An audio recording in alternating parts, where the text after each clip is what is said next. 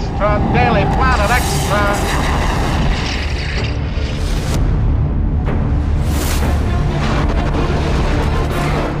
Every punch you've thrown, every kick you've landed, they have all led you here to this moment, to the ultimate fight. Who am I fighting? A being who stands against all there ever was or will be. The apocalypse itself. The Anti-Monitor. It's time to get your friends. We defeat the Anti-Monitor. We find a way to get all the people we lost back. All life ends. Only I am eternal. We'll see about that. If we're gonna go down, we go down fighting. Let's do this. Man of three.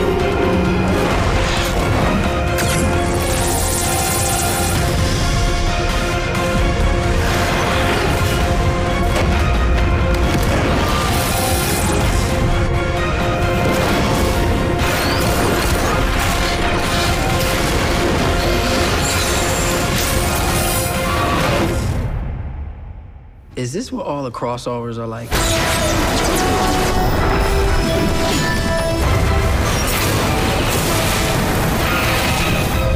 Not exactly.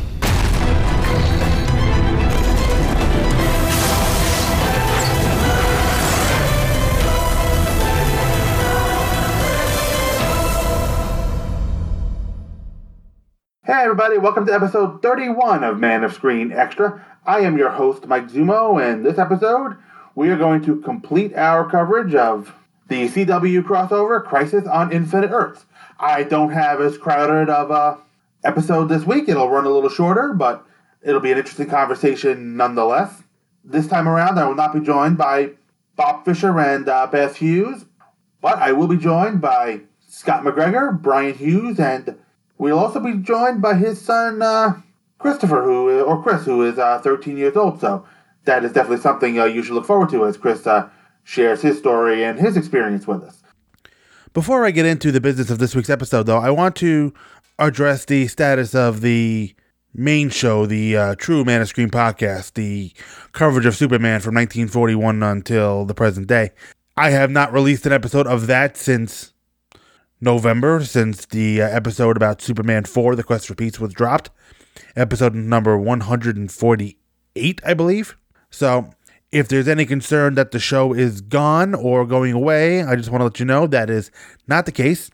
I am working on new episodes covering Ruby Spears Superman and the Adventures of Superboy TV show. So the show will be coming back at some point in 2020. I am aiming for March, although I'm not promising that. You see, back in late July, early August. Actually, while I was away on vacation in the middle of July, I got an email from an editor of the local paper where I do a lot of freelance sports writing. I'd been doing a little bit here and there at that point, but not nearly as much as I would have liked, and I had taken a part-time job at the local supermarket as kind of a side gig to make some extra money. And while I was away on vacation in the middle of July, I got an email saying that his current guy on staff was leaving. And when we discussed what possible options were available to each of us, I decided to do more freelance work for him and quit the supermarket. That being said, you're thinking, well, big deal, right? Well, no, not exactly, because one of the nice things about working part-time at the supermarket was once I came home at 9 or even 10 o'clock, I was done. The rest of the time was my own. Now, even though I'm at home more, I'm working a little bit later on stories and photos. And basically that cuts into my podcasting time, so it's really slowed down production of episodes. And plus, there was a stretch where, honestly, probably December, I just wasn't feeling it.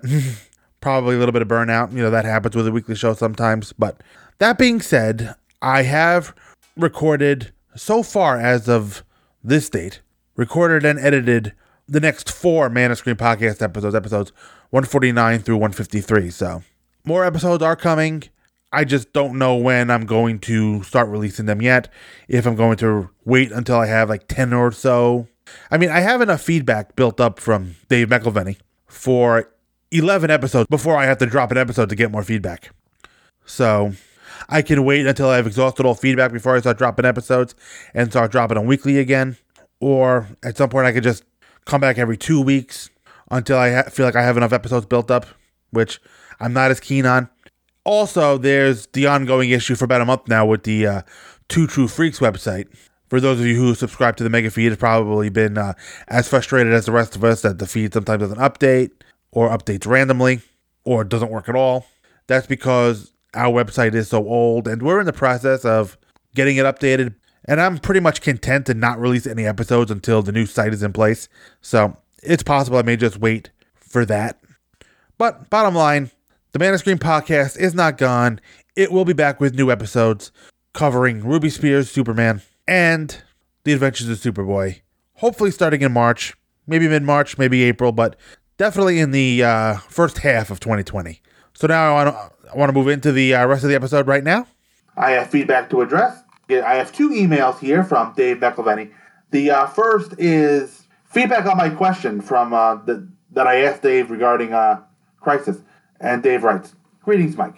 To clarify my comment that I thought Ruby Rose's performance was better in the Crisis crossover than it has been so far in her own show, I don't think the writing was behind that. I think she's getting to be better in her performance.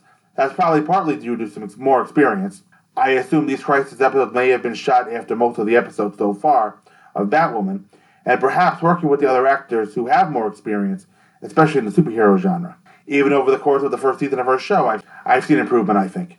That's not a big criticism of her. I think if we look back on the first season of most of the CW superhero shows, we see something similar, particularly for the lead characters. I think the only one who really hit the ground running was Cress Williams as Jefferson Black Lightning Pierce, but he was older and more experienced than most of the others in their first seasons, I think. Hope you and your family have a Merry Christmas and a happy, healthy New Year. Enjoy the Roaring 20s. Dave." So, Dave, thank you for writing in and sharing your opinion on Ruby Rose's performance, your clarification to my question. I really don't know when this was filmed in relation to the other episodes of her show. They had to work everything around this, I assume. Wow. Who knows, there might eventually be an episode of Batwoman where you don't see much of Kate because she's busy filming the crossover. So, I'm sure just filming this crossover amongst all the other shows is a logistical nightmare. I mean, when you think about it, for every day Ruby spends guest starring in an episode of Supergirl or The Flash for the sake of the crossover, that's a day she's not filming her own show. So, like I said, this must be a logistical nightmare for all involved. So, that's that letter. Now, Dave also wrote in on Man of Screen Extra episode number 30, which was my Christmas episode on Lethal Weapon. And Dave writes, "Greetings, Mike. Thanks for this Christmas gift. I've never seen Lethal Weapon or its sequels, but I have seen some clips from it, and I know the basic storyline, and I think you've done a nice job discussing it. I have enjoyed Danny Glover's work and much of Mel Gibson's, despite his off-screen antics and reputation. I don't have much to say in comment on the movie except for one thing. At one point you played a clip where someone mentioned that Mel Gibson's character practiced martial arts, like Tai Chi, so he was himself a quote-unquote lethal weapon. I have taken Tai Chi classes, and I find that idea hilarious. If you've ever seen a group of people engaged in Tai Chi, you'd notice they move extraordinarily slowly, so it would be hard to classify them as lethal weapons. Karate, judo, kung fu, krav maga? Sure, those could be lethal, but Tai Chi? I don't think so. Live long and prosper, Dave." Thank you, Dave, for writing in. And I'm right with Dave on Danny Glover and Mel Gibson. I've enjoyed Danny Glover's work, and Mel Gibson too, despite the baggage that seems to come with him. As for Dave's comment on the clip that I played, the character in question was Roger Murtaugh. And one thing I'd like to remind you, Dave, just because a character says something doesn't mean it's accurate or even true. I interpret that scene as Murtaugh not knowing what the hell he's talking about. So basically when he says something like Tai Chi and dumb shit, he has no idea what he's talking about. He probably couldn't tell you Tai Chi from karate or judo. To him, they're probably all the same. So yeah, I'm with you. Tai Chi, no. Tai Chi does not. I would not classify anyone I think doing Tai Chi as a lethal weapon. I mean, I haven't done any Tai Chi. I haven't taken any classes, but it seems more to help you kind of get into a meditative state than the others. So, in my eyes, from that, Murtaugh is coming from a place of complete ignorance. So, thank you, Dave, for writing in. You could write in too.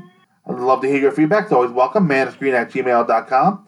So, at this point, I'm going to take a break, play a couple promos, and then I'm going to come back with Brian Hughes, Christopher Hughes, and Scott McGregor. We're going to talk parts 4 and 5 of CW's Crisis on Infinite Earths.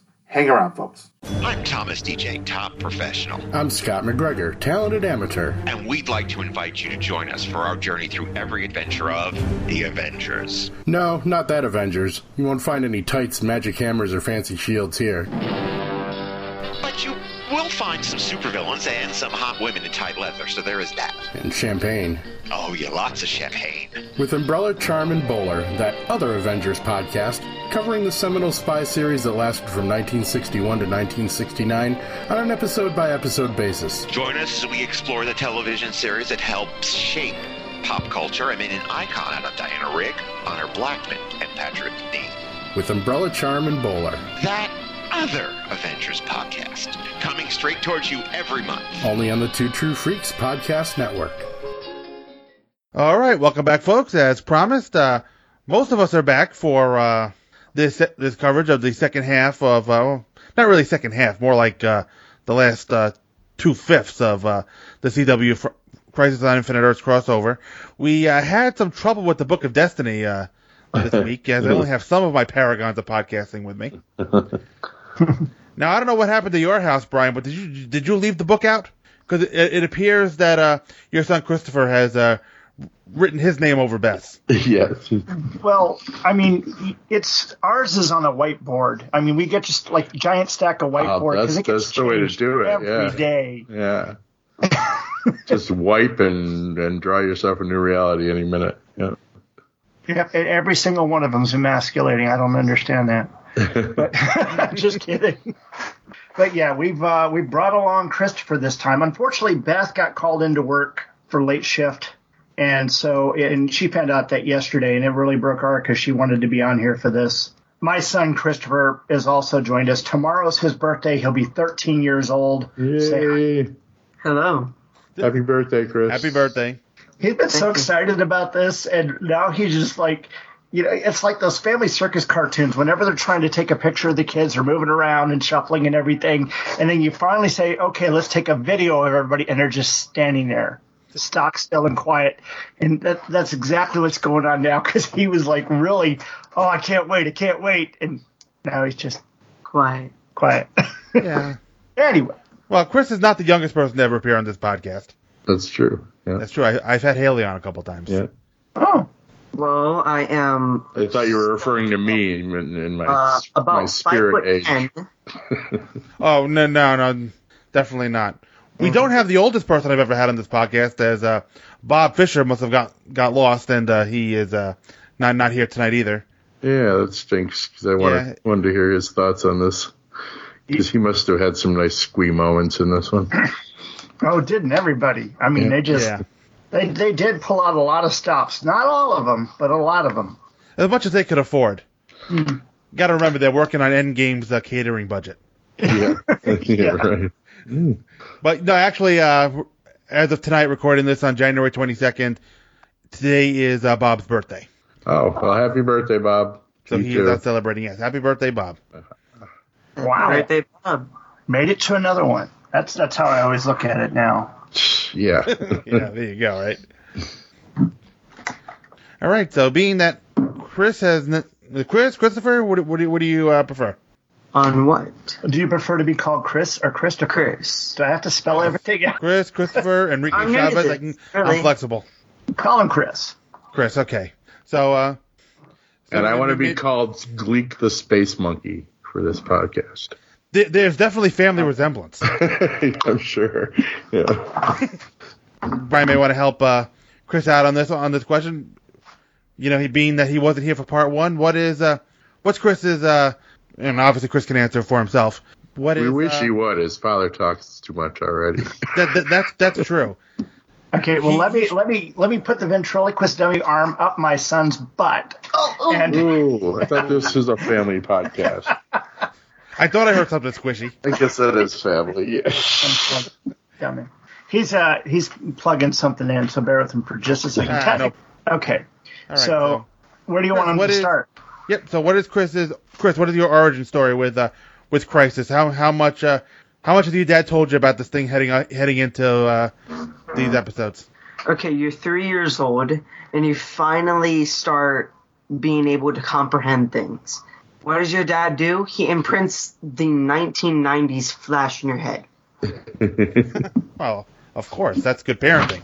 Yeah, exactly. I was going to say Father of the Year. Yeah. Yeah, I had the DVD set of the full series there, and you know I had, of course, we had this gigantic video collection back then. We were able to afford to buy stuff then, and so we had bought all the DVD collections. Before Chris started growing up and eating everything. Is that what you're saying, Dad? Yes. They don't have to grow up to each at a house and home. It's the shoes right now that really eat into the budget. Because he likes these very expensive $200 pairs of shoes. And darn it, he seems to find a way of earning them, you know? But so yeah, I had DVD collections of Flash, Batman, Superman, the animated series and all that. And he gravitated towards the Flash and the Superman series. And he saw all those. And of course, well, go ahead. You don't want me talking. Oh, well, ever since I was a little kid, my favorite character has really actually always been Batman. Okay, he can't be on this podcast anymore.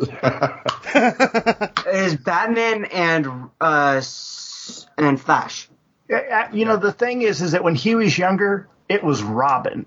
It was always Robin until he got older. Then it was Nightwing. And you met Burt Ward, and he was really cool to you. But, now he's gotten older. He's gravitating towards Batman. I don't know. Go figure. Makes sense. I was kind of a Batman kid, too, because I always thought it would have been cooler to ride in the sidecar on the Batcycle and actually just riding the Batcycle. I don't know. I was a weird kid. So you wanted to ride in the sidecar with your knees and your chin? Well, it wasn't so much that, just that I would be able to, sit next to Batman. And I always considered my father kind of Batman because he had this like a 76 navy blue Corvette. So that was literally the Batmobile to me when I would ride around with him. So I was cool with liking Robin too. Oh, definitely. And then you get older and you realize it's uncool to like Robin. Well, you as you get older and notice what clothes he was wearing. Yeah, I think there's most of. Well, then. Wait a minute. Yeah, because like Tim Drake, he's got, green pants. He's got pants. Yeah, he's got pants. Well, yeah, that's the important part, yeah. Well, really, one of my favorite characters was not Damian Wayne. It was the one who turned into Jason Todd. Jason Todd. The Red Hood. Because I like him as the Red Hood. I paid damn good money to wipe of course, a lot of us paid good money to have Jason Todd killed. Right. Yeah. Well, I want a refund. His interest. Do you know how many times I called that 900 line? It's all you, huh? It was your fault. Brian killed Robin. And Rob Kelly. Calling that number to get Jason Todd killed. I actually like Jason Todd. I started buying Batman comics for the first time in a while when they first introduced him. Trying to jump on the ground floor of the new Robin. See, I didn't really get on to Jason Todd. I mean, I got his first appearance in a Robin costume in the Crazy Quilt issue, but I didn't really start paying attention to him until after the restart, after Crisis, when they had him boosting. When they made him an actual character, not Dick Grayson too. Well, yeah, they had him boost the wheels off the Batmobile. Yeah. And then he killed the rapist. The guy with diplomatic immunity. Mm-hmm. Oh, I'm sorry. He spooked him. He must have slipped. Yeah, he did have his own personality, but I couldn't stand the personality. I don't know. Why the hell are we talking about? There's my first swear word. Are we talking about Batman and Robin, though? Because my son said Batman was cool. I know. I was party to that. Batman is cool, yeah. I love Batman. And not in these two one of my favorite. Anywhere, we might add. But for Halloween, he's dressed up as the Flash and as Robin and as Nightwing. But recently, the Predator. Yeah. But I say Flash because he actually likes the Ezra Miller Flash. I think the costume design is amazing. I don't get it, but I can see why some people would like it. But don't hate. He's young, Scott. Don't judge. No. So with Brian, were you reading him Crisis on Infinite Earths' bedtime stories when he was growing up? No. I showed him, of course, the images. On my wall right behind us here, we've got that gigantic Alex Ross, George Perez Crisis on the Infinite Earths poster that is like, what is that, 6 feet long, and it's got Flash and Johnny Quick and Wally West and everybody running across the front, and Flash ultimately dissolving there at the end. Nice. And it's a really, really nice poster, and he's always asked me about it, and I'm sitting there pointing out different characters over the years. But the thing is I was never actually, while I was able to show him all this stuff, he never really wanted to read it so much when I was aware that he was reading. Right. If he was going to read it, he did it in secret. Like he didn't want me to know he was reading comic books for whatever reason. Mm-hmm. So yeah, I never had a chance to stoke the flames. I would get him. Well, that's the age that you don't want to be like Dad. So Yeah. Right. But my friend Mike Carlisle gave him a huge box full of books and stuff for him to read, and there was about 50 issues of Nightwing in there, which did help him because he was big on Nightwing. Read all of them. Yeah, he read all those. But, it's like, again, I never saw him reading them. But I find out later that he did because he knew things. So he had this weird, no, my dad did it, so I'm not going to let him see I did it kind of thing. Right. Well, as we all had at that age. Not really. Well, I mean, you seem to hide it from me pretty well. I didn't really hide it. I just didn't like being disturbed when I read. Okay. Yeah, there you go. There you go. Okay. All right, so He didn't want Dad hanging over his shoulder being like, did you get to this part yet? Did you get to this part yet? Because that's probably what I would do if I was a dad that read comics. Probably. It's completely different with Beth because I sit there and I kind of spoon feed her what's going on. And, she tells me, well, she and Tim Elliott both told me I need to record it when I do that and turn that into a podcast. But I can't see doing that. Not the way the conversation goes. And that would be a very R-rated podcast because there's a lot of F-bombs going on. Anyway. All right, so Chris, which of the CW shows are you watching? Oh, Flash, most definitely. But yeah, because he kind of tunes out Supergirl, and then he and I have watched Legends. And my mom just kind of she'll venture into the room and actually start watching it with us. Yeah, but she won't purposely watch Legends with us. She'll watch it if she happens to come in the room and we're watching it. Right. But for this, of course, we all watched everything. Right. Okay. Yeah. The one show that we all watched together, though, is The Flash. Yeah, from the very beginning. That seems to be the one most people have stuck with from day one. People I've noticed people kind of dip in and out of the others. Lately, he's been binge watching Lucifer. Yeah, I still haven't gotten to Lucifer yet. I love that show so. I've watched the whole series over 8 times already. 8 times? 8 times. Well, Friends is no longer available on Netflix, so you got it. I watched that 7 times, but then whenever we had Christmas break, I would just watch and take in all these TV shows information, and when I saw Lucifer, I was immediately hooked. So he doesn't come out of his room much. Oh no, he watches it everywhere around the house, on a tablet, on a phone, on a laptop, on a desktop, on a TV, whatever's available, he'll get to. If Beth and I are both working, he's in our bedroom watching it on the big screen that we've got in there, even though there's a nice one in the front living room.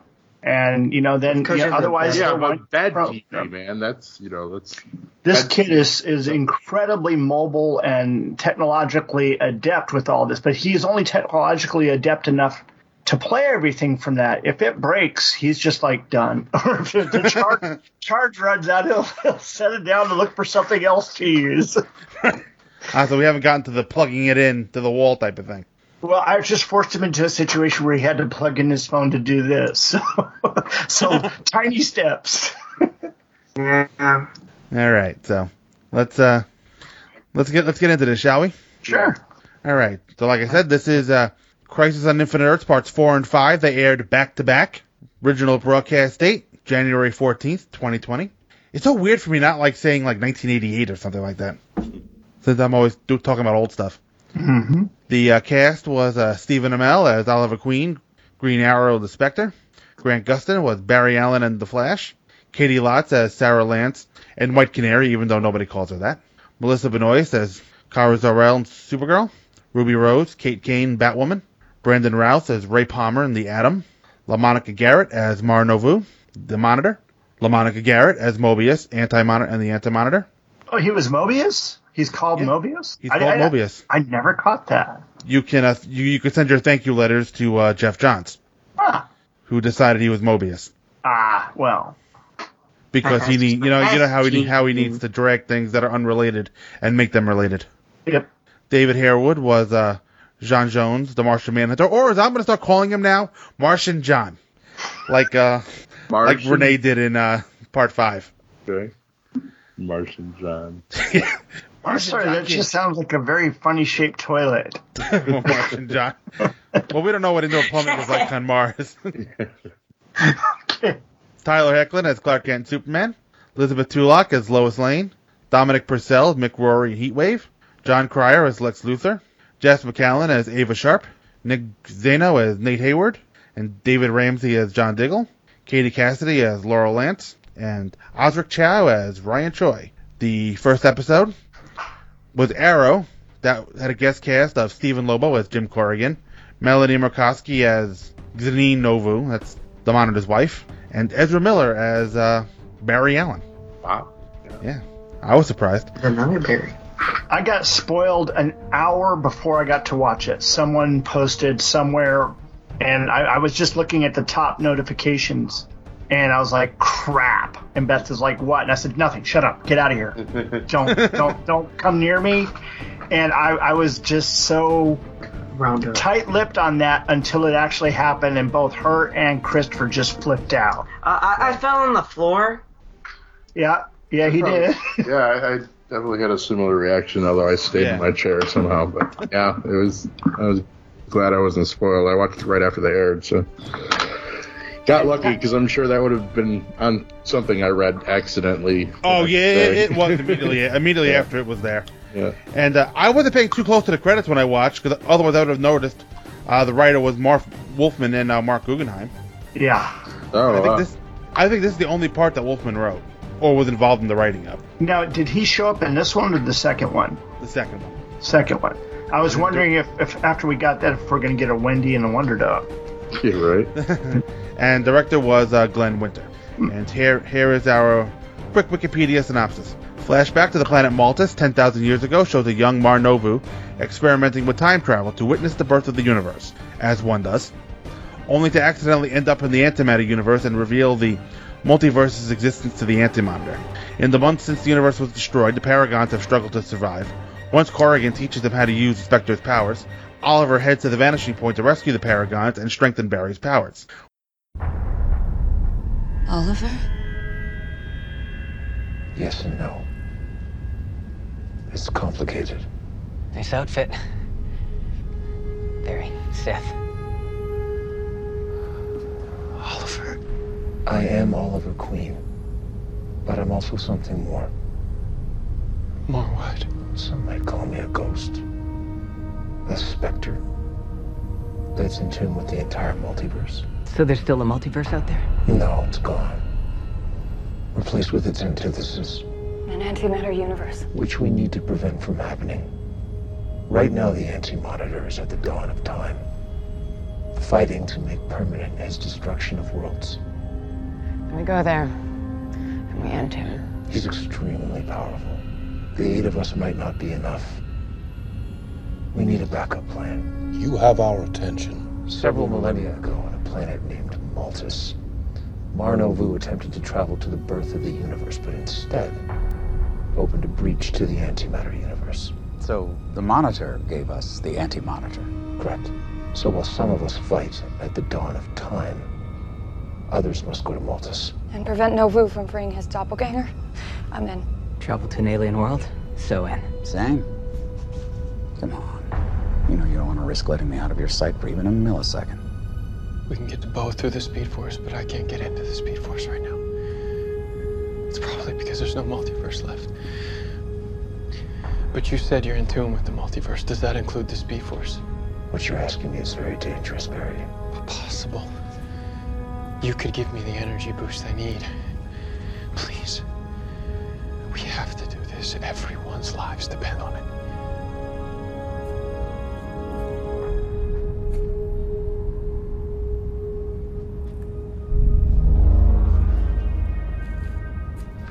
unlocked your potential, Barry. Touching my head. Use this power with caution. Do you trust me? Are you Oliver Queen? Yes. Then I trust you with every cell in my body. Good. Now run, Barry. With increased speed, Barry drops off Kara, Choi, and Lex on Maltus, but gets attacked by the Anti-Monitor, losing everyone else across the Speed Force. Damn it, Barry. Despite an expected double-cross from Lex, Kara and Choi convince Novu to not go through with his plans. Mar-Novu, do not trust this man with anything. Give him a Night Force food, and no matter how much he thanks you for the dinner, he'll stab you right in the back with it. Or the front. I'm not choosing. Last time you caught me by surprise. That's not gonna happen again. Get Novu out of here. Come with me, sir. Please.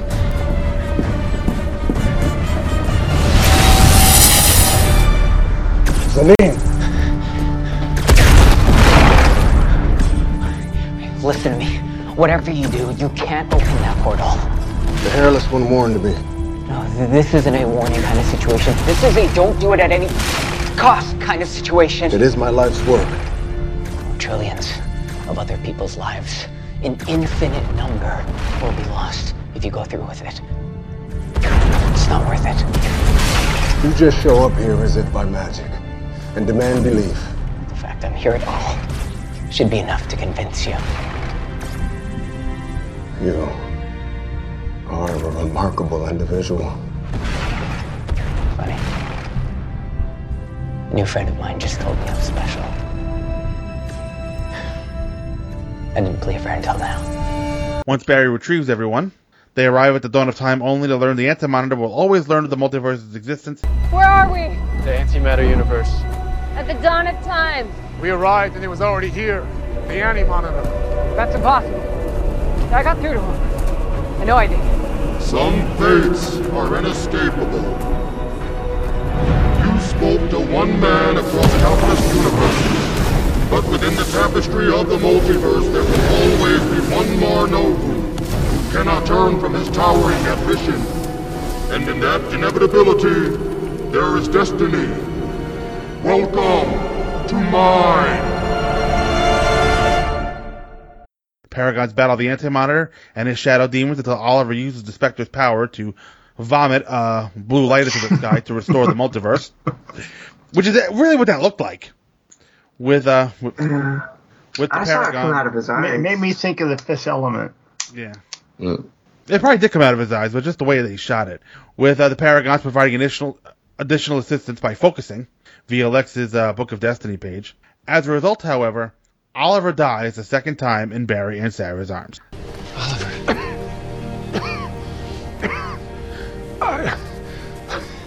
I need both of you to watch over my family. Hey, Ollie, they're gonna be fine, all right? You're gonna be fine. You did it. You all did. You all did it. What did we do? Just look.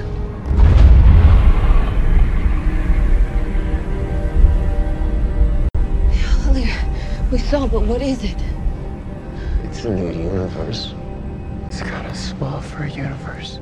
Wait for it, Barry. It's almost time. Almost time. There. You did it. No, Ollie. You did it, okay? And that's why you gotta come back with us. So we need you to hang on, okay? Sarah, this is just what the monitor said would happen. What? When it's an end. And it's a beginning. You remember what I told you? Dying is the easy part.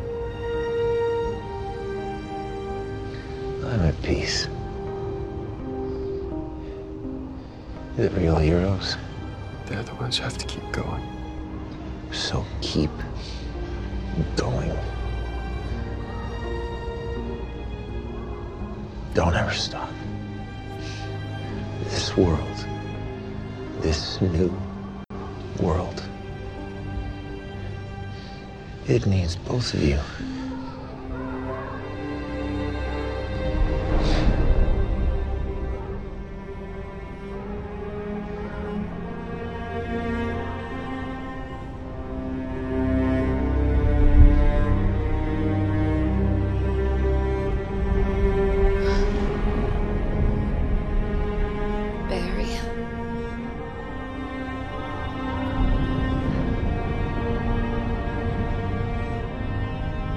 An end. And a beginning.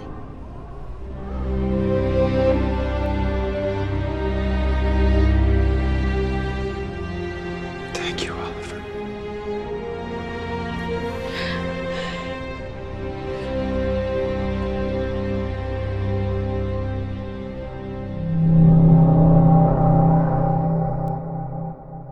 So, what did we think of this part? Big oof. It was neat. I mean, it was cool seeing them go back to the origins of the Monitor and stuff. But they purposefully changed it, because always in I don't remember much about him from the comic run. Well, what I mean is that always up until the mid 90s, the beginning of the universe was always that cloud, the galactic cloud, and the hand. Right, and the hand was Krona, wasn't it? Well, Krona the hand. Yeah, the hand was Krona, and John Byrne changed it with Ganthet's tale in the late 90s, and I hated that because to me that was that bridge between Crisis and everything that came afterwards. Right. It seemed like here they kind of combined the Monitor with Krona a little bit. Because wasn't Krona the one always obsessed with looking into the dawn of time to see where the universe came from? Yes. And, just the Monitor and the Anti-Monitor were born from, the beginning, because there was always, before there was the multiverse, there was always the matter universe and the antimatter universe.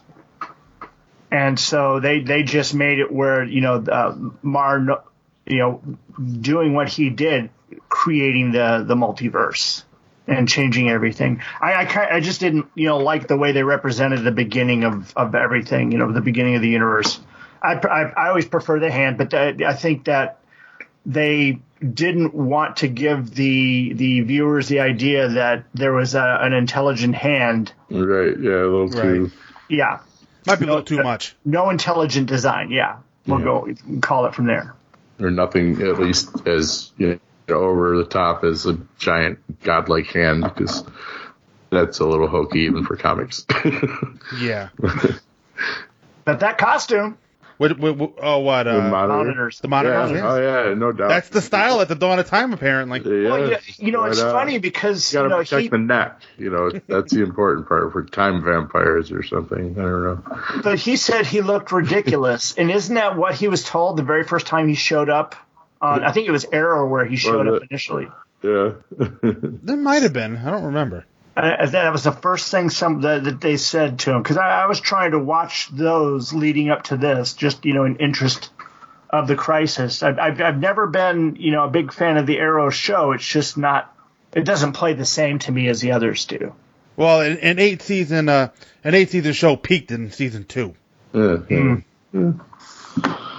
Anyway, I would have liked Oliver's Spectre costume to be a little more over the top and comic like, and you wanted to see Stephen Amell in trunks, booties, and a long cloak and nothing else?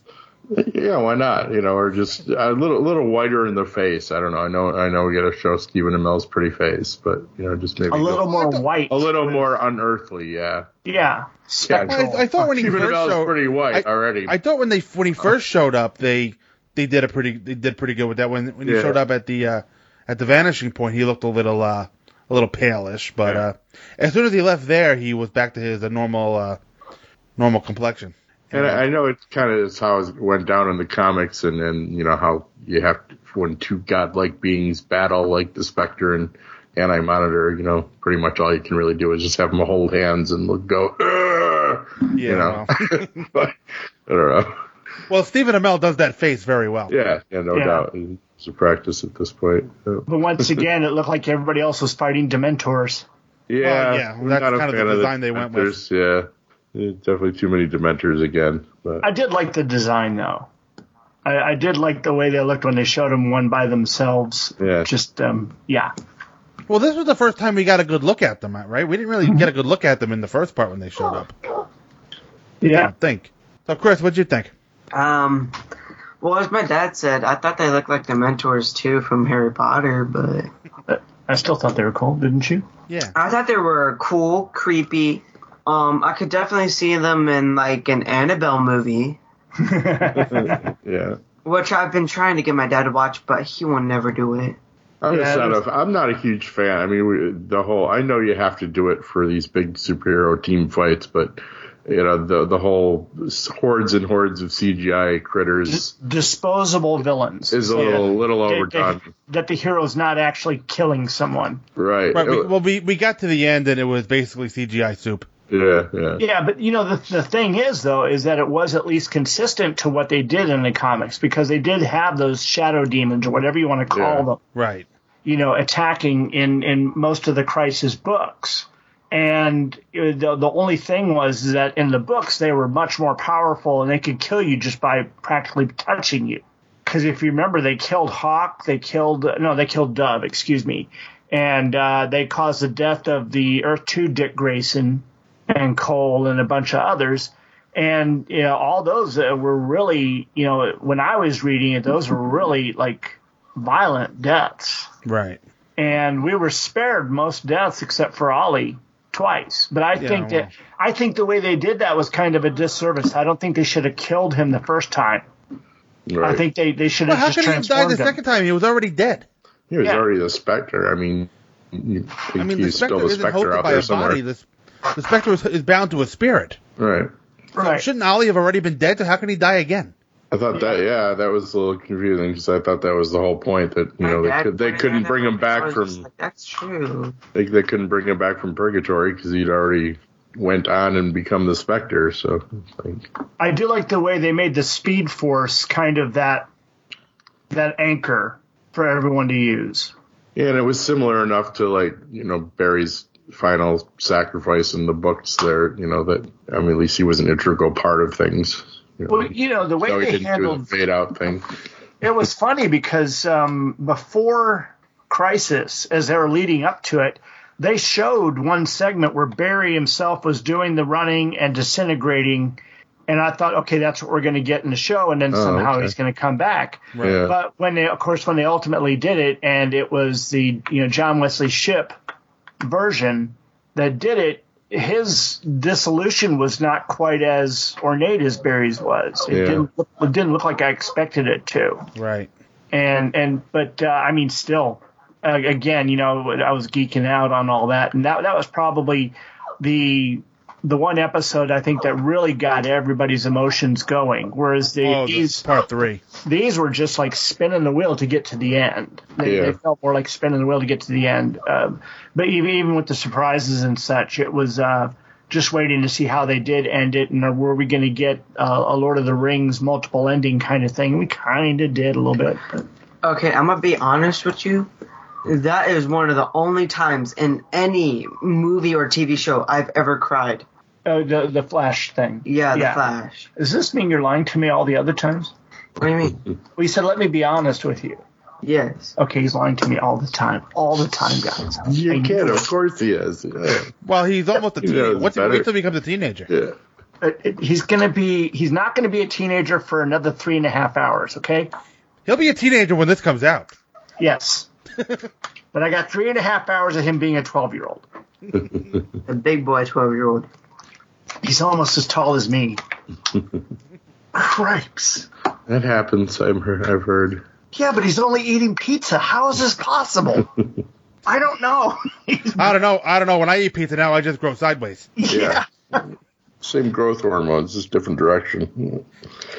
Who knows? Maybe now, there was one thing, though, that kind of fell flat for me.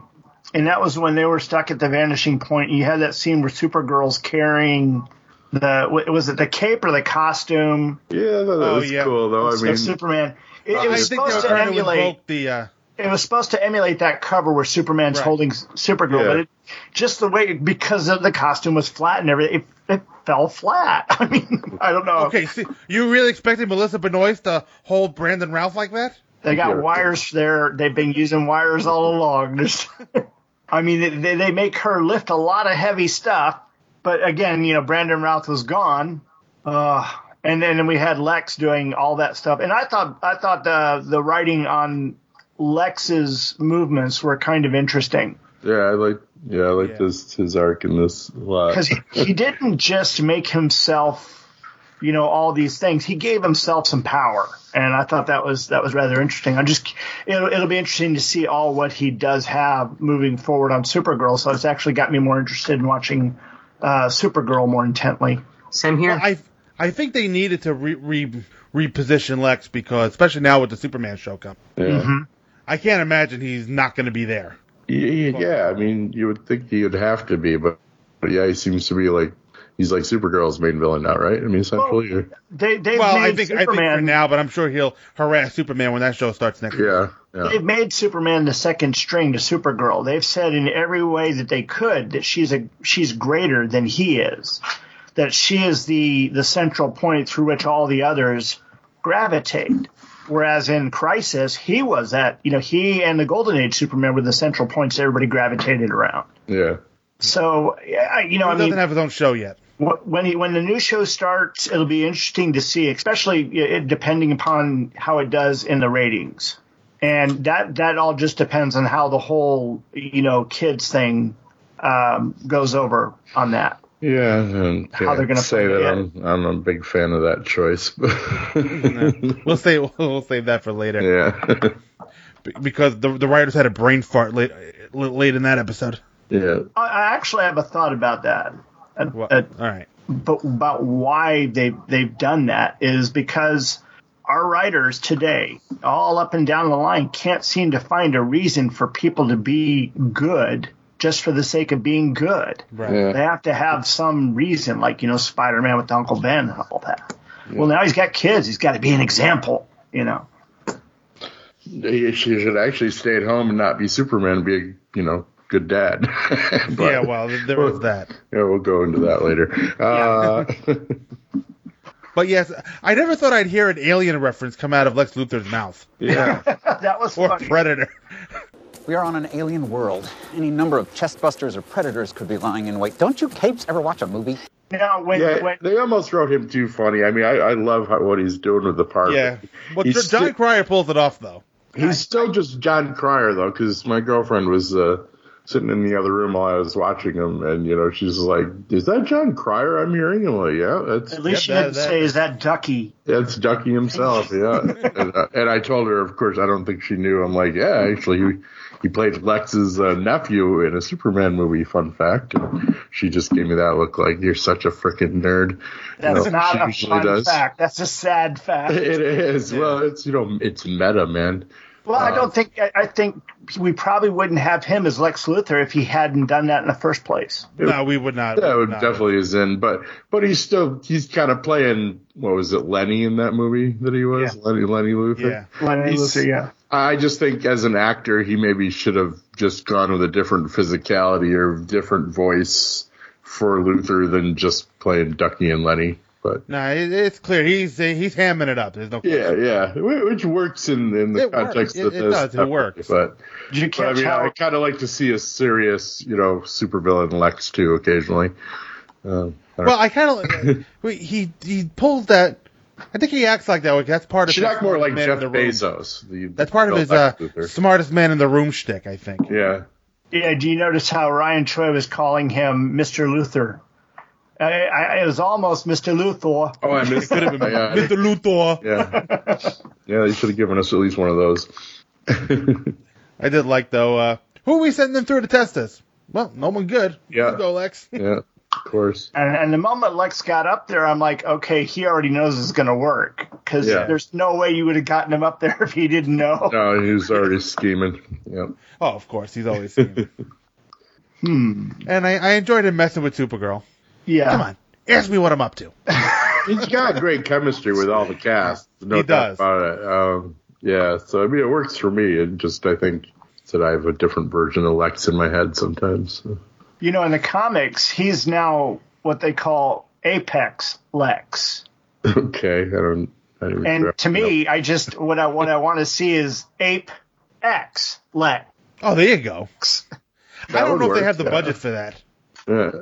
I just find it funny. I mean, come on, we got King Shark, all right? We can do this. We've had Grodd. We can do this.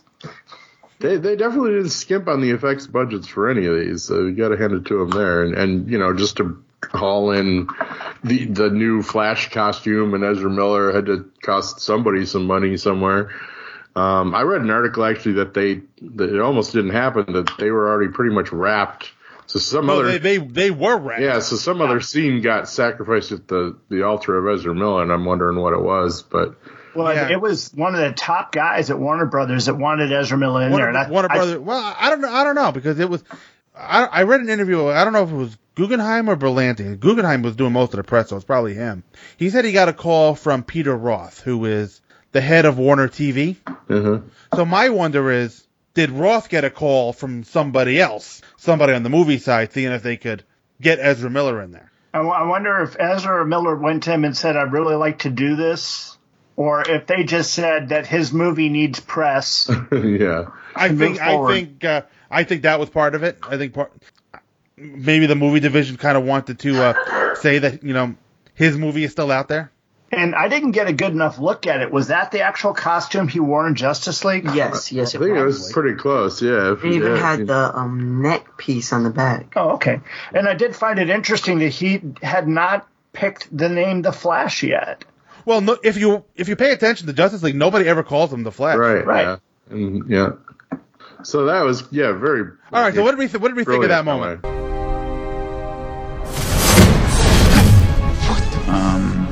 Hello. What the hell is this? I'm asking myself the same question. Literally. No, this can't be happening. What are you doing here? Well, I'll tell you that when you tell me where here is. Is this cosplay? Oh, do you want a selfie, bro? No, I'm sorry. We're not. No, I'm also the Flash. You're also the what? The Flash. The Flash? The Flash. It's complicated. I like your outfit. It seems comfy. Yours is pretty cool. Smooth. Seems safe and breathable. Found Barry Allen. No! What does that mean? How can this... This should be impossible now. It should be impossible now? You don't know about the... Oh my god, don't do this to me. I don't know about the what. You okay? I told Victor this was possible. What does this mean? Loved it. Well, I immediately... Go ahead, Scott. No, go ahead, Chris. No, let Chris go. Yeah, go ahead. Whenever I heard that, I immediately went to... he fell off the bed. So, but my head went to this article I read that they're making the Flash movie, and it was coming out this year. I don't think it'll be out this year. I didn't think it was going to be out this year. 21 or 22, I think. Yeah. But Ezra Miller's writing it, or he's got a hand in writing. He's involved. Yeah. He's definitely got a hand in it. And see, now I have to look to see who is going to be directing that. There is a director. I believe it's the guy that just did the It movies, which gives me some hope. I may be wrong about that. I think it's Andy Muschietti or something. I think that sounds right. Yeah. Yep, The Flash, 2022. 2022, yeah, and it's Andy Muschietti. Andy Muschietti. Now, what did you guys think of Christopher's catch in the previous episodes with the turtle? With Maturin. Yeah. Yeah, well, I did. It was a good catch because I didn't catch it. I rewatched it and caught it, and it was on a couple websites as an Easter egg too. Right. Yeah. So I didn't catch it when I was watching it. So yeah, that's weird synchronicity, if nothing else. That because I'm sure they had no thought of doing this crossover. Oh, maybe they did, because who knows how long ago these wrapped. But which crossover? Well, the Ezra Miller, and because Andrew Muschietti just did the It movies, the guy who's doing the... I haven't seen the second one. I saw the first. I haven't seen the second one. Yeah. Second one's messed up. Very, as it should be. But yeah, apparently this came from... Well, the head TV guy called Guggenheim, asked him, can we get him in? And I thought it was cool that at least Guggenheim checked with Grant Gustin first. Yeah. Yeah. Yeah. Because this is his world, man. He's built this character, and he deserves to have a say in that, in my opinion. And it was really cool. You know, we can all say what we want about the Snyder films. One complaint I've never made about Zack Snyder was his casting. Oh, right, yeah. And I, despite the problems with Justice League, I liked Ezra Miller as the Flash. Oh, I did too. Yeah, he was one of my favorite parts of very few favorite parts. But yeah, and it was a really cool moment. Yeah, and I like them admiring each other's costumes. Yeah, no, it's like that looks really comfortable. And he's like, that looks very. It's like that kind of falls in areas or something, didn't he? Yeah. But yeah, I mean, I would still almost take a money bet that the Flash movie would never happen. But I mean, before this, at least, I would have bet any amount of money that it would never happen, as many problems as it's had. But I don't know if it's a good call for them to go forward with this or not. But hey, looks like it's probably happening. Of course, now I've got ideas in my head, and I really want to see a Flash of Two Worlds movie with Grant Gustin and Ezra Miller. Well, I know, or Jesus, I mean, if they're going to do like a Flashpoint thing, why not grab a random hero from the TV universe to throw in there for a cameo or two? Well, what I've heard people saying is maybe in the Flash movie have Ezra Miller's point of view of this. Right. Well, I think while they're calling it a Flash movie, it's going to be a lot like Civil War. You're going to have guest stars galore. Yeah. I guess. I think that's how they're going to kind of reconcile. It's being written by the same gal that wrote the new Birds of Prey movie. She also wrote Bumblebee. And I liked Bumblebee. I'm not so sure about this Birds of Prey movie. Yeah, and she's writing a Batgirl movie, but they haven't got a date announced on that. I don't know if that one's happening. Joss Whedon was attached. DC doesn't make announcements. DC makes a wish list. Pretty much, yeah. They put a bunch of stuff on a wall and throw a dart and see which one gets made. Yeah. So, we got the fake out death of the Monitor, where that like what they did with the Monitor and the Anti-Monitor fighting, and the Spectre and Anti-Monitor fighting. It looks like they beat him, and then we get the end point where he starts growing, just like in the comic. Well, that's the next episode, isn't it? That's the next episode. Yeah, I need to shut up. This is why they all kind of blend together. I watched. They do, especially since they were both on the same night. Yeah. But I did get my wish for the Spectre, though. He did yell. You have failed this universe. Yeah. You know what Ollie was always saying about the city? Yeah. Okay. This city right before you failed this city. Yeah. I did like how Novu referred to Lex as the hairless one. Yeah. And the brave and the bald. I mean, it's like you're the one who talk. Yeah. And how do you tell someone is younger? You cut their hair. That was the only difference. He didn't have his mutton chops. Yeah. That's how we know he's thousands of years younger. Oh man. Anyone else get a Rocky 2 vibe when with the Spectre and the Anti-Monitor, and they both fell at the same time too? It was almost like the. Oh yeah. I didn't even think of that. I was sitting there trying to see, trying to catch imagery that I actually had the book there with me on trade paperback, and I'm just sitting there kind of looking at different stuff. I really wanted to see, Superman and them bouncing off of him, or the sequence where all their beams and everything were converging. I still would like to have seen like all the magical beings sitting around, sitting, around the lantern. But and the game's catering budget. Yeah. Remember. Yeah. I understand. That's the thing, it is kind of, even though they did well with it, it's kind of, I'm kind of bummed they did this on TV, because now we're never going to get this in a movie. Oh. Where they could do it with a budget. But Warner Brothers would fall over itself to not get to this, so, and who else was waiting for them to hold hands when it was time to focus? Yeah. What do? We focus. That was, Mystery Men, right? What do we do? Oh, it was Group Huddle. That's right. Yeah. They just stood there and focused, and they fanned the flame. It's funny because ride the wave and fan the flame is the motto of the Fire and Water Network. Yeah, that's their sign off call. I was thinking of that whenever I hear fan the flame, I think of them now. Exactly.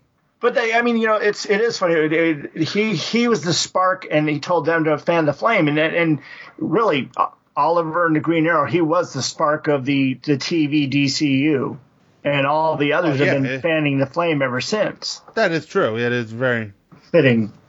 It is fitting, and I think from now on, Oliver Queen can be the official Space Jesus of the DCU.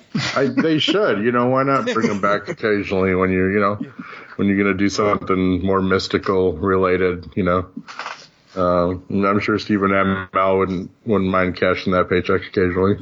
As much as we talk about Richard Donner making Superman at the Space Jesus, Oliver Queen has taken this to a different level. Yeah. He actually looked like Jesus, too. Yeah. Apparently, Mr. Amell had kind of like a freak out during one of his interviews. Yeah, it was on Michael Rosenbaum's. Really? And was that about not having the role anymore, not having any work anymore, or what was that about? So I didn't hear about that. I read about it today. He had some kind of anxiety attack or panic attack on Rosenbaum's podcast. Huh. And I think part of it was maybe about not having. He had that paycheck for the last 8 years. Yeah. If it ended after season 7, he would have been happy with it. Yeah. But he called doing season 8 as fiscally responsible. I guess he needed the money. Yeah. Well, that role in Mutant Ninja Turtles 2 didn't really launch his film career. So. No, it did not. No. He could have made maybe a better choice for his first big movie role. Well, it wasn't his fault. No, not at all. But it also, bad movies also don't get you a lot of callbacks, no matter whose fault they are. But I'm pretty sure we'll see him again. Oh yeah, I hope so. He's a great actor. He's gone from a mediocre actor to a really good actor in 8 years. On a show, which you can do because you're constantly honing your craft. So yeah, hopefully we see him in something. Well, the first season was really easy. Be angry, kill people. Mm-hmm. Yeah. That's part of why I lost interest, is because he was killing people.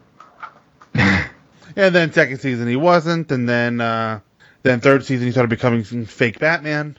Yeah, he goes back and forth more than Carol and Morgan on the Walking Dead shows, but not quite as much. See, we should probably do a synopsis for the second one, I guess. Yeah, I was just thinking. I'm not sure we have anything left on. No. On this part, do we? Do you have anything else you want to say about the first part? No. He's shaking his head. All right. That usually denotes the end of the interview. Yes. Don't do that. Part 5 was the most fun part anyway. So now I'm going to take a quick break, play a podcast promo. Love him or hate him, everybody's got something to say about John Byrne. He ruined the X-Men when he left. That John Byrne, he's a sexist pig. The only thing bigger than John Byrne's ego is... Oh, wait, there isn't anything bigger than John Byrne's ego. John Byrne, he just draws the greatest butt on Superman. It looks so good. John Byrne is the greatest artist I've ever seen. Wait, who is he? John Byrne's 1986 Man of Steel series gave us the core reimagining of Superman that is still with us today. Third Degree Byrne, a podcast about all things John Byrne. The good, the bad, and the legendary. Join Tim Elliott and Brian Hughes as they look over the nearly 5 decades body of work of one of the most influential comic book creators in the last 50 years. Third Degree Byrne can be found at twotruefreaks.com and on iTunes. I got a question, though. I just am curious. Why doesn't Green Lantern have any junk? The sky is red, I don't understand. I spend nights to see the land. People are saying the woman is dead. She makes the burn with a wave of her hand.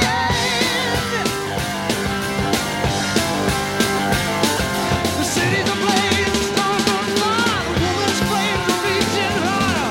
We want fools, we call it liar. All I hear is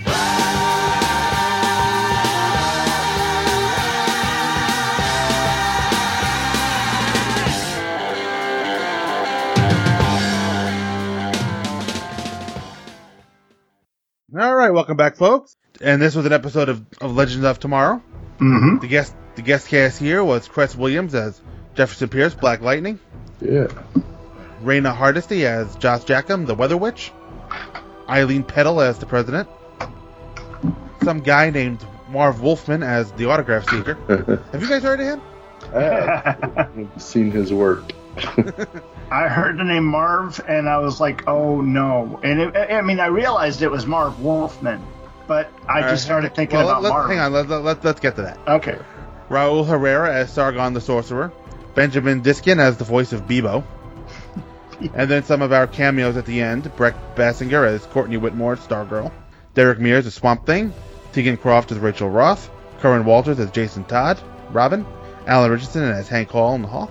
Minka Kelly as Dawn Granger, Dove. Anna Diop as Starfire. April Bowlby as Rita Farr. Diane Guerrero as Crazy Jane. Joyvan Wade as Cyborg. Riley Shanahan as Cliff Steele. And Matthew Zuck as Larry Trainer. This episode was written by, oh my god, I'm going to screw these names up, Kido Shimizu and Uba Muhammad. Director was Gregory Smith. And our synopsis is Wikipedia again. Waking up in the newly recreated universe, the Paragons discover they are the only ones who remember the crisis, and that both Earth-38 and Jefferson's Earth have been merged with Earth-1 into a composite universe later designated as Earth Prime, among other changes throughout the multiverse. While Jean uses his psionic powers to download his memories into everybody else, Sarah attempts to find Oliver, though without success. Later that night, the Paragons are attacked by shadow demons. Upon finding a restored and remorseful Nash, he discovers that the Anti-Monitor is still alive and plotting to renew his destruction of the multiverse. To stop him once and for all, Nash, Ray, Barry, and Choi work to develop a bomb capable of shrinking the Anti-Monitor for eternity, while the other heroes distract him. Once it's finished, Kara uses it on the Anti-Monitor and sends him to the Microverse. Sometime later, Barry, Kara, Sarah, Kate, Clark, John, and Jefferson hold a memorial service for Oliver before agreeing to come together as a League of Heroes to protect their world in Oliver's memory. Then the Infinitude found release.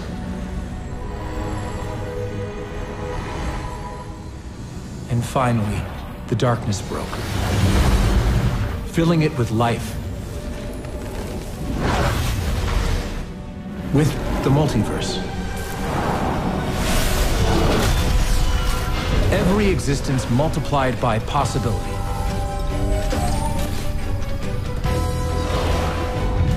And spread out before space and time in infinite measure.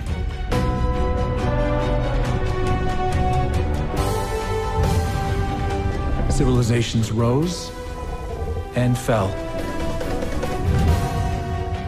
And rose again across reality's grasping expanse. Life, a precious gift, persevering in the face of every obstacle.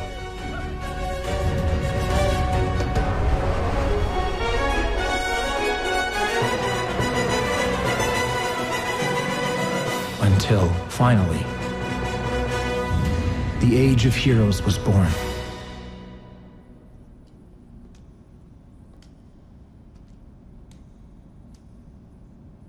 Thanks for saving us, Oliver. The world has hope again. I have hope again. I'll never forget you.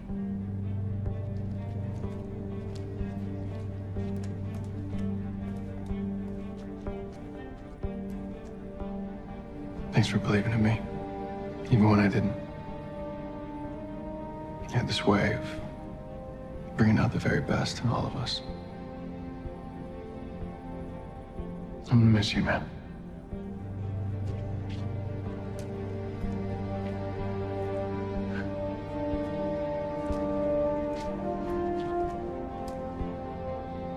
Lost a lot of people that I love. But I never imagined my life without you in it. You're always there for me. And now...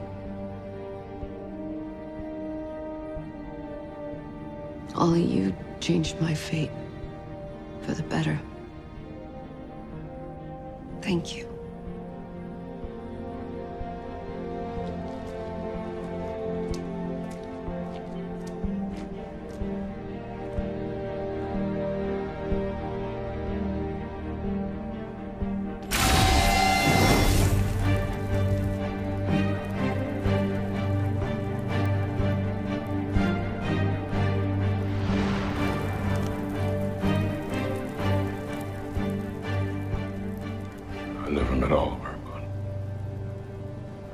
must have been a good dude.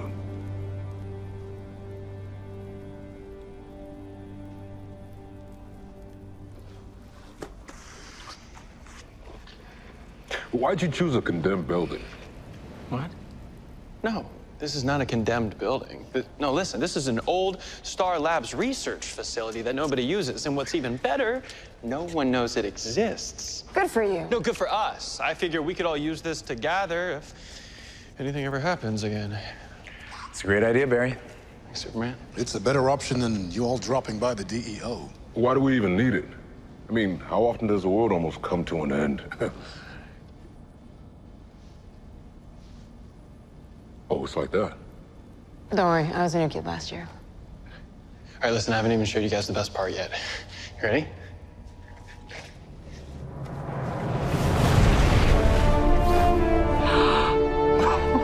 Oh, nice.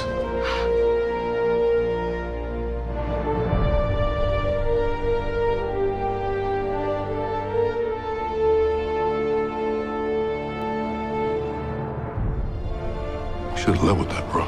Yeah. Not bad. I love it. It's perfect. All right, so what do we think of this one? Let me start off by saying that there was some mildly poor writing in some aspects of this.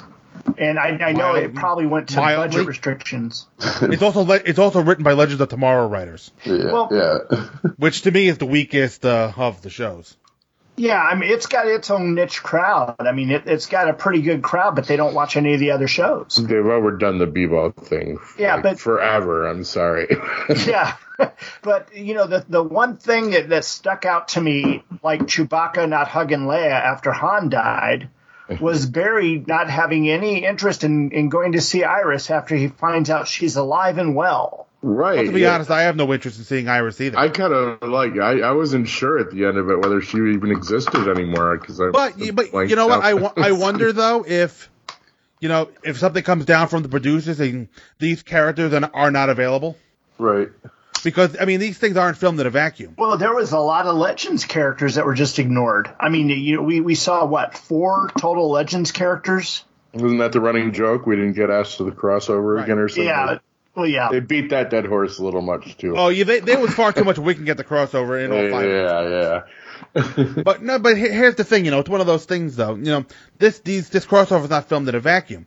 For every day someone like Grant Gustin spends filming Part 5 here, he's not filming his own show. Right. So I'm assuming while they're filming this, because Cisco was noticeably absent as well, they're probably off doing the regular show. Yeah. So it could be possible they came down, from Guggenheim or Belanti. These are the characters you have. Yeah. Yeah, but there, it's not like a comic not even throw to Iris mention. in.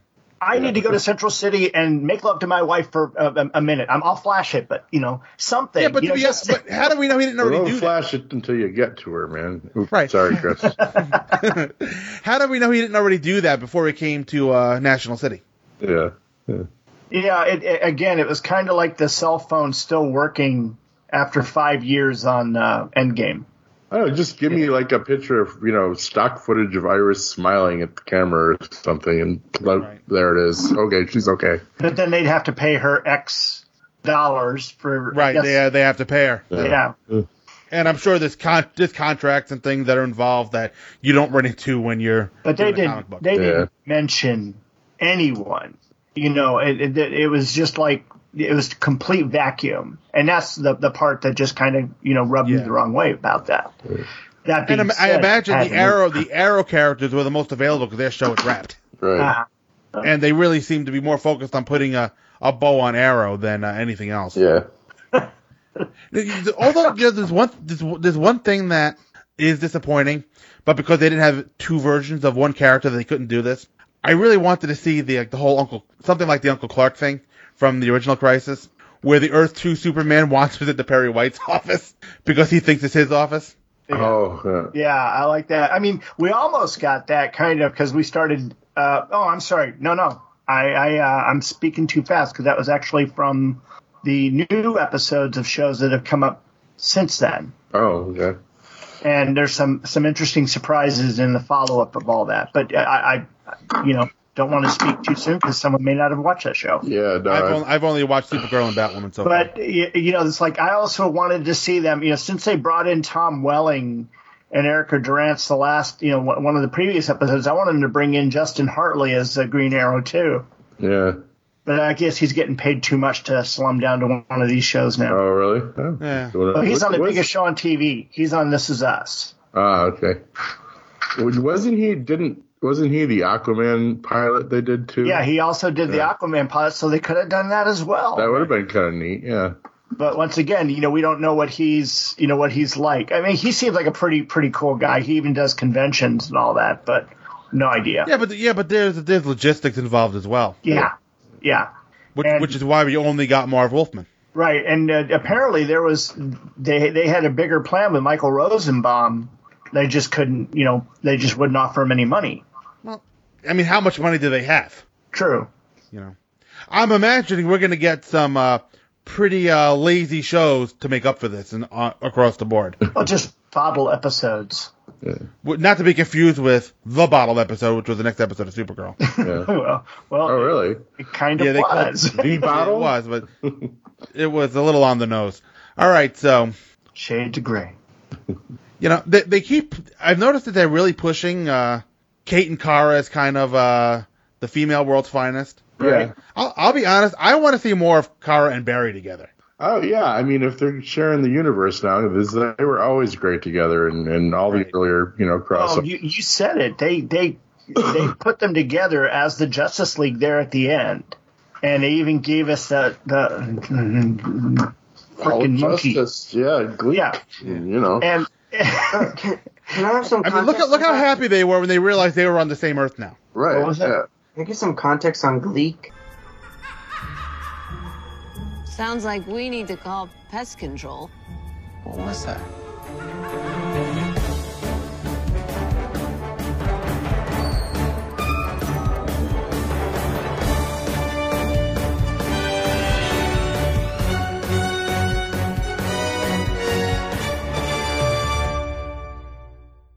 Gleek was the super monkey with the Wonder Twins and the Super Friends back in the 80s. So you had Zan and Jaina, the Super Twins. They touch their hands, Wonder Twins powers activate. Oh, your father hasn't made you watch those yet, Chris? I made them available to him. You're a lucky lad, yeah. Yeah, I made them available to him. He just chose not to watch them. There's only one thing worse than the Wonder Twins and Gleek. What's that? Wendy Marvin and Wonder Dog. Yeah. And I was afraid that we were getting that there when Marv Wolfman showed up. All right, so let's talk Marv Wolfman showing up. Look who came to join the fun. I'm sorry, who are you? Weather Witch. And you are no match for my wrath. I'm having not so great a day, which is actually your bad luck. Sorry. She's one of mine. Well, what's she doing on my Earth? What? Wait, what are you doing on my Earth? Your Earth? This is my Earth. I thought... Supergirl? Flash? I just love it when you guys team up. Would you sign this for me, please? Okay. Oh, sure. Wait, you know both of us? And it's normal to see us together? Well, normally you'd also have Green Arrow and a legend or two. Last year, even Batwoman joined in. Make that out to Marv, M-A-R-V. Marv, M-A-R-V. You're welcome. And Marv, as far as you know, how long have Supergirl and I and all the rest of us been working together on this Earth? Since forever?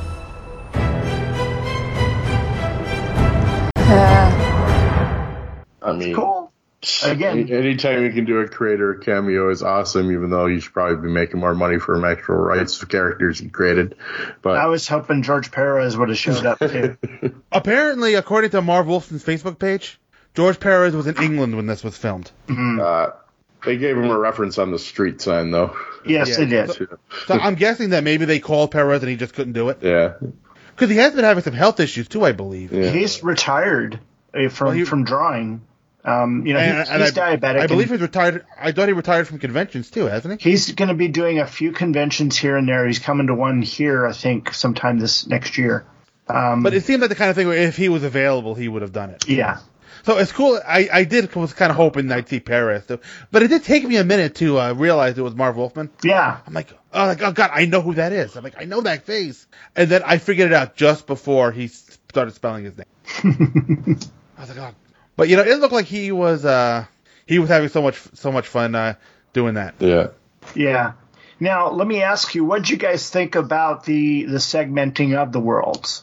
I mean, I like the idea of all these worlds, all these Berlanti worlds being together. Yeah. I called it. But I said they'd combine those worlds and keep the multiverse intact. Well, it's funny. I've got IMDb opened up, and I've got the title page for Crisis on Infinite Earths Part 5. And on the description of the episode, all it says, worlds lived, worlds died, nothing will ever be the same. Which was the original tagline. Yeah, for the whole series. But I was pleased that they did a lot of it, but I was surprised by some of the things they wound up changing. And, well, Doom Patrol and Titans being on completely different universes. Yeah, I was surprised. I was surprised by that, especially being that there was a Doom Patrol episode in Titans. Yeah. And it was the same cyborg, right? Yeah. Wait, so they actually they stated that. What do they have on different Earth captions? I've got the list here of the Earths we saw at the end. Oh, okay, cool. Earth Prime is the CW Earth. Once again, the arrogant title. Calling it Earth 1 before I thought was arrogant. They should have made them letters or something else. Well, the Silver Ray justification was the numbers was the order in which they were discovered. Barry discovered. Oh, okay, Earth 2. Yeah. So are the other ones. Right, and then it kind of went from there. So Earth 2 was that's the Stargirl show. Okay. Because that's going to be the which JSA. makes sense. That seems like a Justice Society era type thing. Right. So that kind of that tracks. Earth 9 is the Titans Earth. Why that? I was surprised to see that in Doom Patrol are on different Earths, but yeah, that's unfortunate actually. Now Earth 12 is that supposed to be the upcoming Green Lantern show? Yeah, there's a Green Lantern series coming up. But that was shots from the that was shots from the movie. Yeah. Yes. So that was pretty surprising little cameo too. So I was like, really? They're putting that in? Yeah. Like of the movie? But wasn't Berlanti involved in that movie? Yeah, he wrote it. Guggenheim? Or Guggenheim, or were they both involved? Let me see here. Chris was trying to pull it up, and he was. Yeah, but the Green Lantern thing, that's going to be like an HBO Max or something, isn't it? Yeah. Yeah. So Greg Berlanti wrote the screenplay, and let me see if Guggenheim got any kind of credit at all. Yeah, he got screen story out. Oh, sorry. Oh. So they were both involved with the movie. Yeah, they were both involved in writing the screenplay, screen story. My guess is that Earth 12 is going to be the Green Lantern show, but they probably don't have any footage from the show yet. No. Which I don't think they should. So they kind of use that as a placeholder. Yeah, I just wonder if we're going to get Guy Gardner. Well, in small doses, Guy Gardner's okay. Yeah, Guy Gardner could be fun in small doses. I don't know how you write him in this day and age. Honestly. Yeah, that's you'd have to tone him down. You're that's my brother-in-law. You'd have to tone him down. No, stop. No. Yeah. And Mark Strong said he wanted to reprise the role of Sinestro, and Sinestro is supposed to be a focus of that new series. And I love that because he rocked that part. And Jared Padalecki is now Walker, Texas Ranger, so Jensen Ackles is looking for something to do. Oh, no way. And they've hinted that he might play Guy Gardner.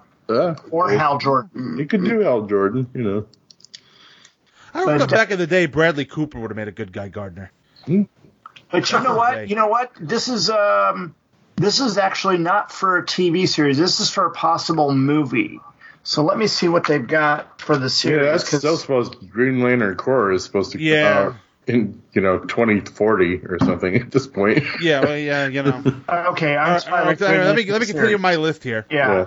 Earth 19 is Swamp Thing. Okay, which may or may not ever come back. So I don't think it's ever going to come back with HBO Max. I don't want it to come back. And Earth 96. I'm going to assign that to Superman Returns. Yeah. They said that. They said so. And then by proxy, I guess the Reeves. Nope. In my eyes, the Reeves films are 78. Okay. But they did say that the Lois and Jimmy and all them did survive. Yes. And so that's why he was back in the original colors. Right. That was actually the big surprise, and that got the shit-eating grin out of me. Oh yeah, there at the end. My only nitpick for that moment was what with going back to the original color scheme. If they had done a more traditional shield. Yeah. Just the Kingdom Come shield just looks weird. Well, it wasn't a Kingdom. It did go to the original, I thought. No, it was the Kingdom Come symbol. But it was yellow and red. It wasn't yellow. Yeah. But it was still the Kingdom Come design. Yeah. And where is that? There it is. Yeah, you're right. It's not the two fishes going across each other.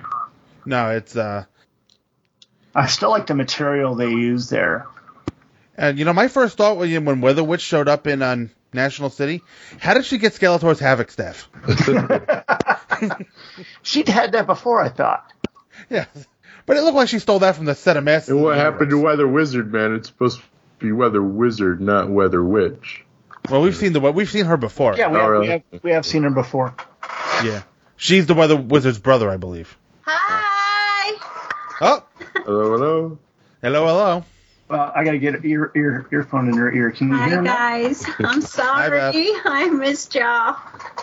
She can take over my spot soon because I'm gonna have to bail within 25 minutes or so. But yeah, we're all gonna have to bail. I'm afraid we got to get this to bed and all that. But see, they brought back. I just wanted to say hello. I'm gonna go get off my feet now.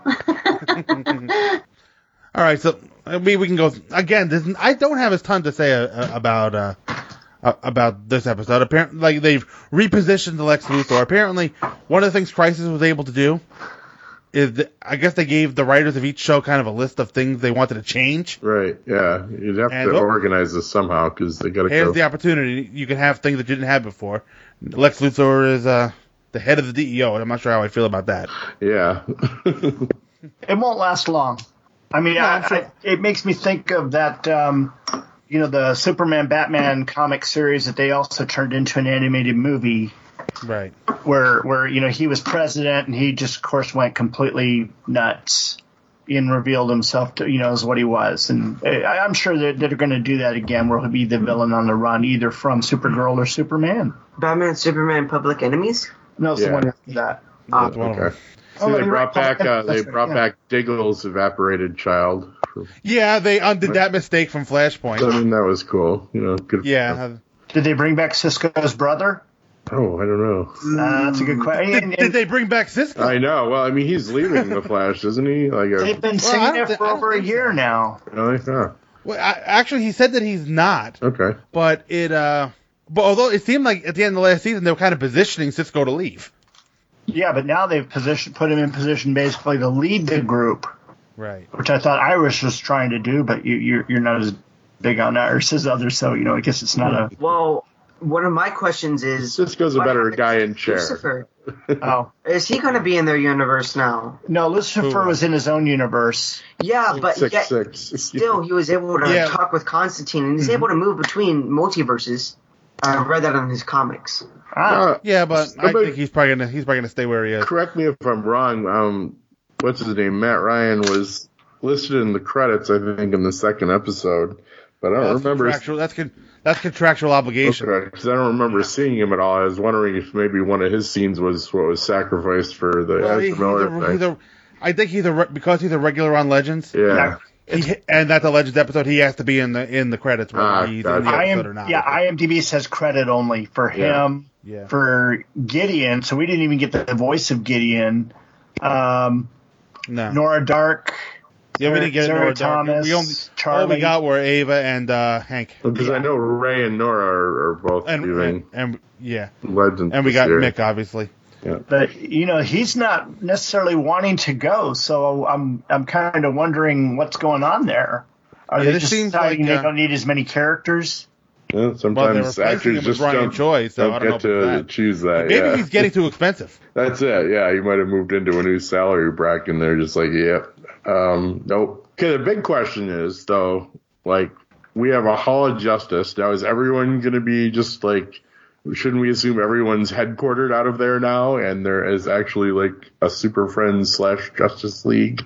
Well, I think there is a Super Friends / Justice League, but I think that's the annual show. Or that's the annual meeting point. I would like to see some renovations. Yeah, because right now it looks like a garage.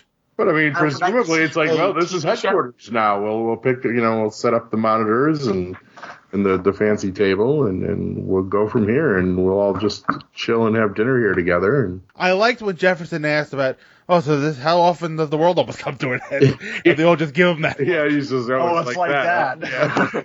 Yeah. Me personally, I want a TV show.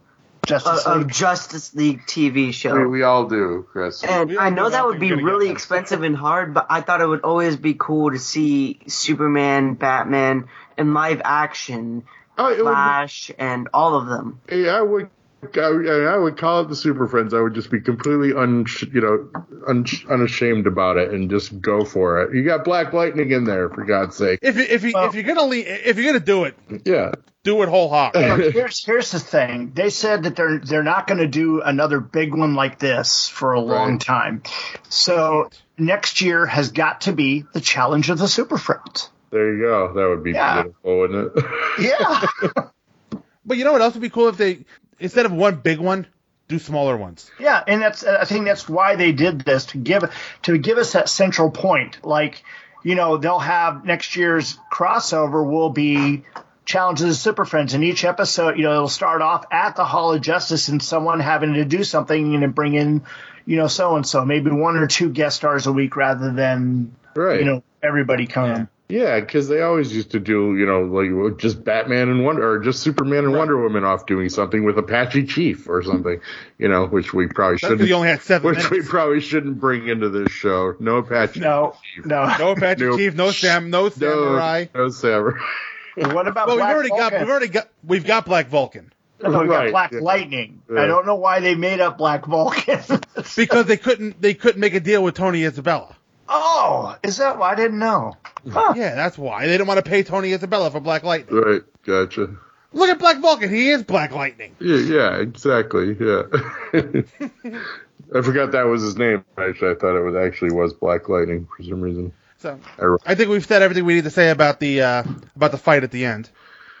Yeah, but how much is a brief moment of Honey, I Shrunk the Superman. That was well, and the one scene. I mean, correct me if I'm wrong, but the one scene with Kara rushing to save Kal-El, that basically is when she died in the comics, wasn't it? Isn't that how she died in the comic run? Was basically saving him like that, and but luckily she didn't. And then Dr. Light distracted her. Yeah. Right. And she got oops. Yep. But I did like that. Cal, where are you? I'm over here. Yeah. Yeah, much as I don't like the CGI soup, it was pretty neat seeing Soups and Supergirl blasting away. Still don't think their eye vision should be blue, but whatever. Well, it is what it is. Yeah. And okay, the one comment about Superman that I want to make is his surprise. This is where I think the writers kind of screwed up. His surprise at having 2 kids. Hey, Lois. Clark, I need you to get to Metropolis now. It's the boys. The boys? Yeah, honey, your sons.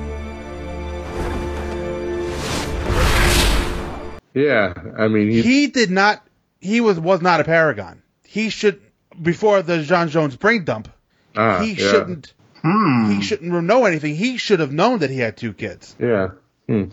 But he wasn't. Yeah, I guess he wasn't. Yeah, you're right. He was wiped out with everyone and then brought back at the very end. The only way I can surprise this is if maybe he was a little confused from the John Jones mind dump. Yeah, could be. But I mean, this world got reconstituted with Diggle having both of his kids back, so maybe just I don't know, maybe this Superman's kind of Frankensteined in from several Earths, and maybe. Yeah. My final thought as this episode ends. This goes out to Zack Snyder. This is how you unite the Seven. Yeah. Back to Mundo, yeah. Okay, now let me ask you, did you think the Sargon the Sorcerer scene was a little way too over the top compared to the rest of it?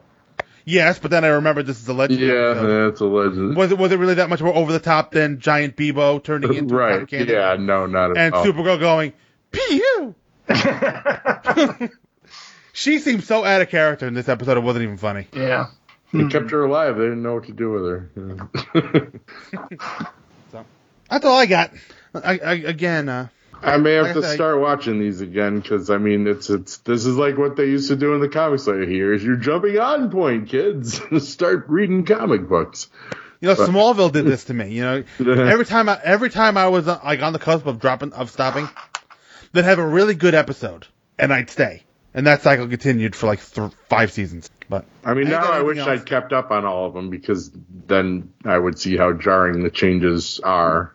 But I mean, it does kind of make me want to start watching them again. God help me. But in particular, stuff like I'm still really impressed by Ruby Rose as Batwoman. Yes. I know absolutely nothing about the character other than she's fucking badass and she's a good actor. She got lost in this. Yeah.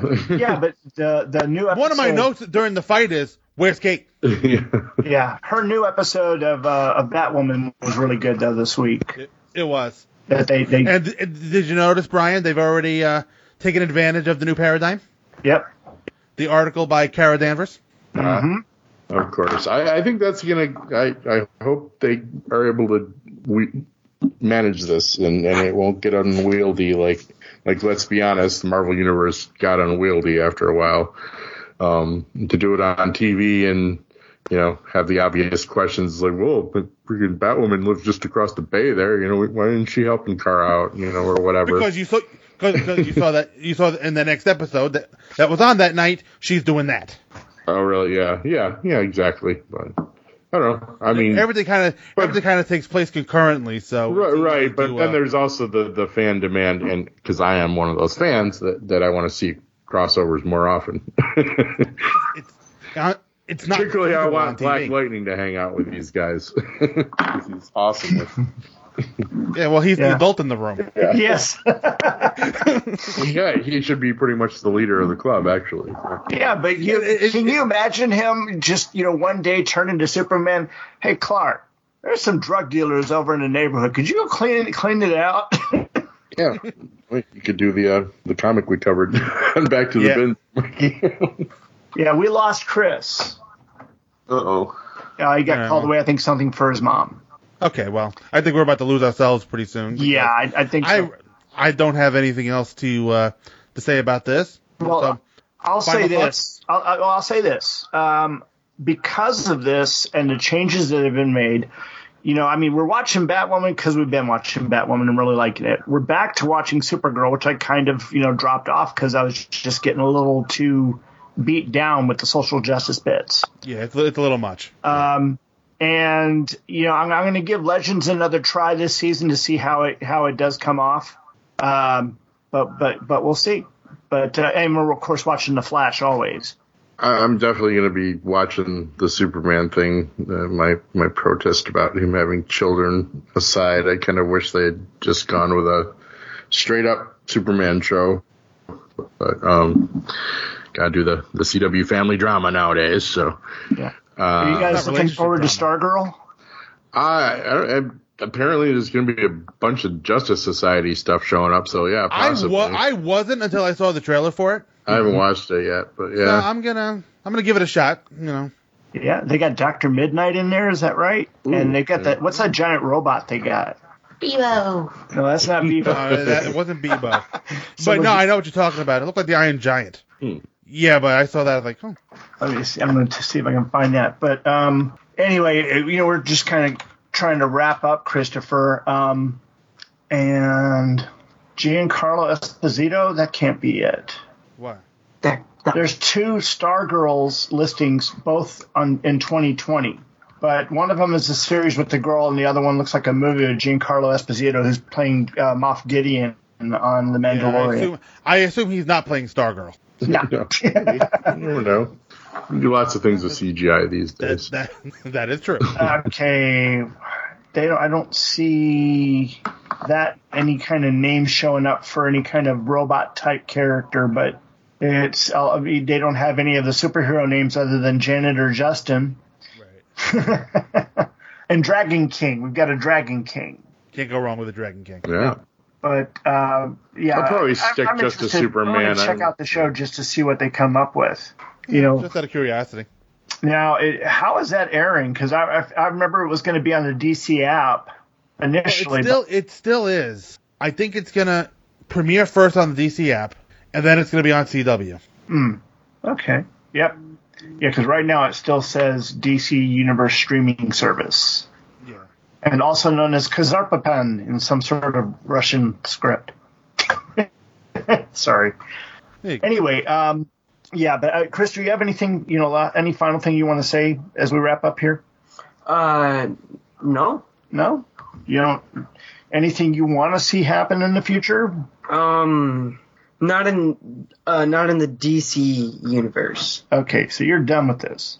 Yes. He's waiting for, was it Lucifer season 5? Lucifer season 5 I've been waiting for about the last 3 months. And that's going to be on Netflix here soon, so he's looking forward to that. I haven't watched the show. And Flash doesn't come back until February, I don't think.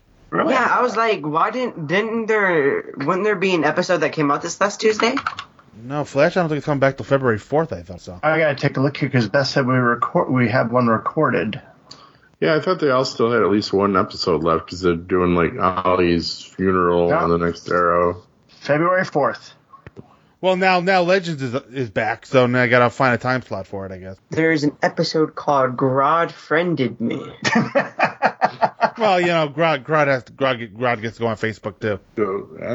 Yeah. I wonder if they have good Wi-Fi in Gorilla City. Probably better than ours. I also got to wonder what type of selfie pics are they posting there. Gorilla stuff. I know now what my wife wants, and I've got to attend to her. So, guys, we're going to have to go ahead and close up, or at least I'm all right, Brian. Bye, Bye, Chris. Thanks for joining us. Thank you. This was fun. Yeah, it was. And we'll try to get him to come out of his shell a little bit more. He's been so excited. I'm wondering what happened here because he really clammed up on me. No, we just clammed up. It's just you guys kind of spoke all of my opinions for me. That happens a lot in these things. Yeah, it does. All right. Thanks a lot, guys. All right. Thanks, Brian. Night.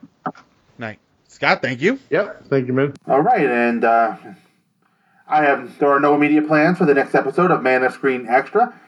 In the meantime, if you want to send feedback, it's always welcome. manofscreen@gmail.com. If you want to join the conversation over at the Facebook group, just put Man of Screen Podcast into your search feed and the show should come up. You can also find the show on Twitter at Man of Screencast. Until next time, folks, we'll light the spark and you fan the flame.